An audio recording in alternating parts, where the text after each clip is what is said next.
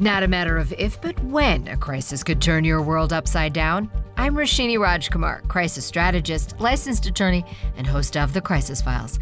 In each case file, we explore a real-world crisis or ripped from the headlines controversy. My crisis squad and I focus on solutions. I also invite insight from people on the inside of key issues. Today, that insider is Jeff O'Brien. He's a partner at the law firm of Chestnut Cambronne. He has significant experience working with craft breweries and distilleries, and over the last several years has been advising clients on industrial hemp and the cannabis industry. Lots of talk and legislation around marijuana, cannabis, and edibles these days. Jeff is here for the case file I call Cannabis Highs and Lows. Minnesota is the latest state to legalize cannabis. Ohio has an upcoming ballot initiative in the November 2023 election. What's coming up next, Jeff, on the pot scene? Roshini, we have a lot of things to sort out with Minnesota's recently passed law. It was a few years in coming.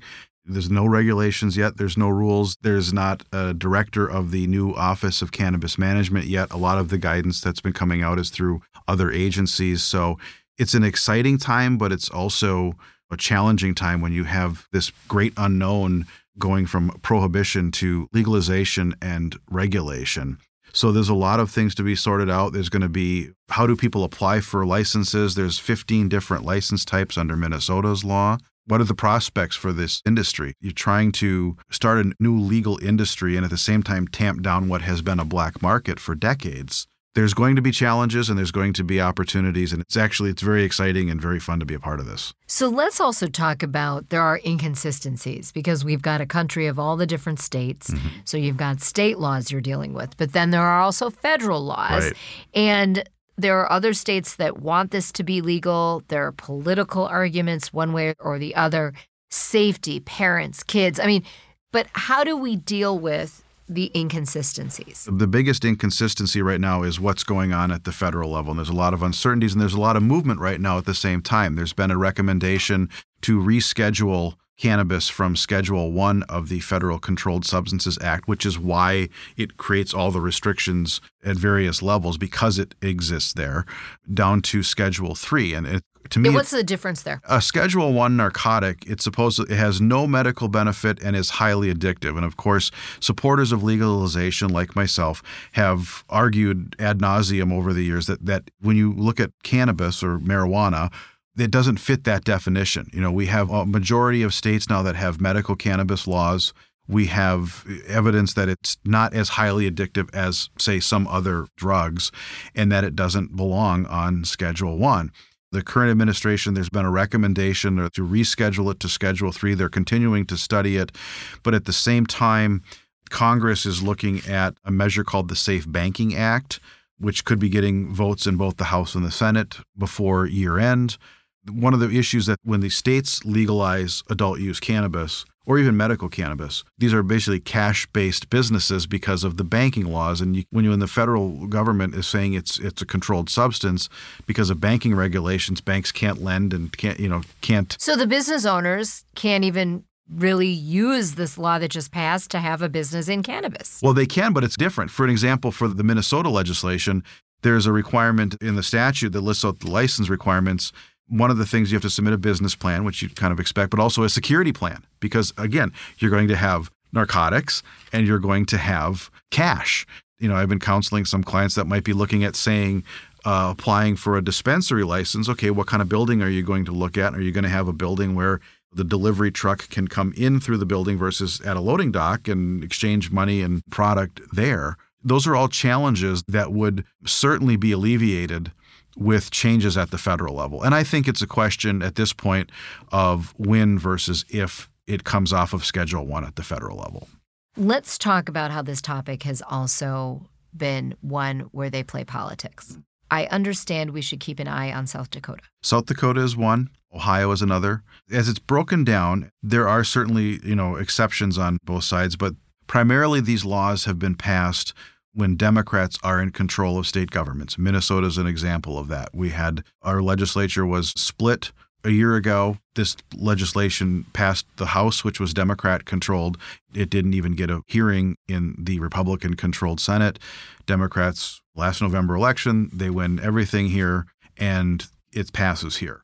To the neighboring state like Wisconsin, which has a Republican-controlled assembly, they don't have either adult use cannabis legalization or medical. And the Democrats there are pushing legalization as a means of trying to get into the majority. Because if you look, which is also contrary to like the widespread belief that Wisconsin is such a party state. Right. It's very interesting, actually. Yeah, it is interesting. And they're now surrounded on all sides by states that have either legalized adult use, in the case of Michigan, Illinois, Minnesota, or in the case of Iowa, medical, right?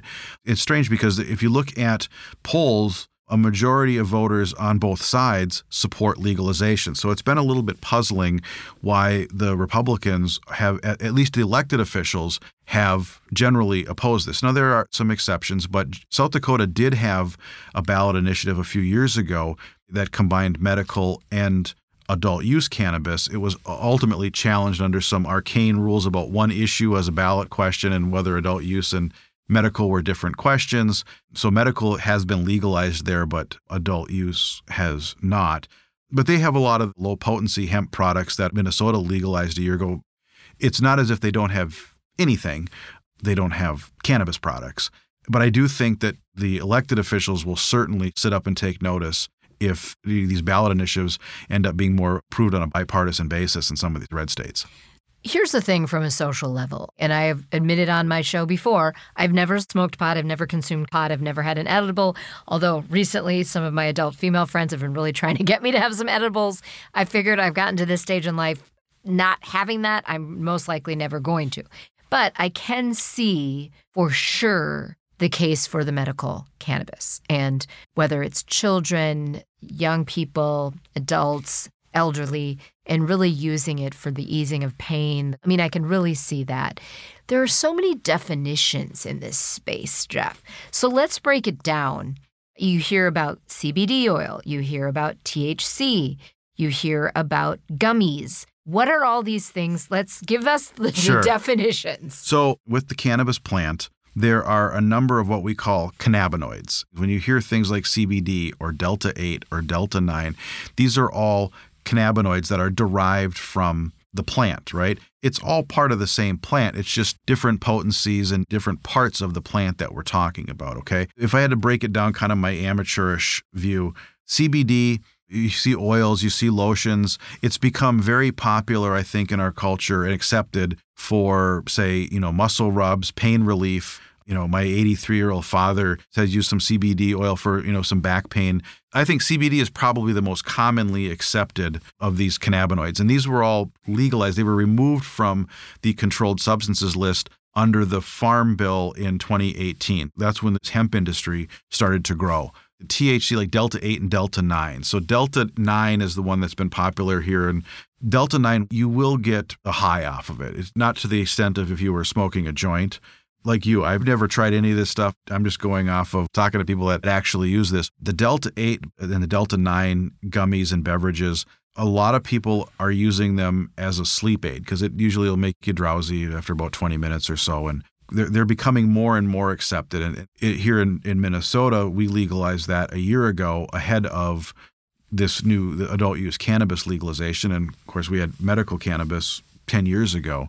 So we gradually have been getting these products more and more accepted. And then, of course, the vapes, the joints, those kinds of things, that's going to be more of your full-strength stuff. And you can have edibles in that higher potency as well. So we define them in our law as low potency versus cannabis products. And so our state is unique in that we've regulated them separately. Minnesota is actually a model for other states in terms of how to allow some of these products to be used if you don't want to go to full-strength cannabis. But that's kind of the cannabinoids 101 for listeners.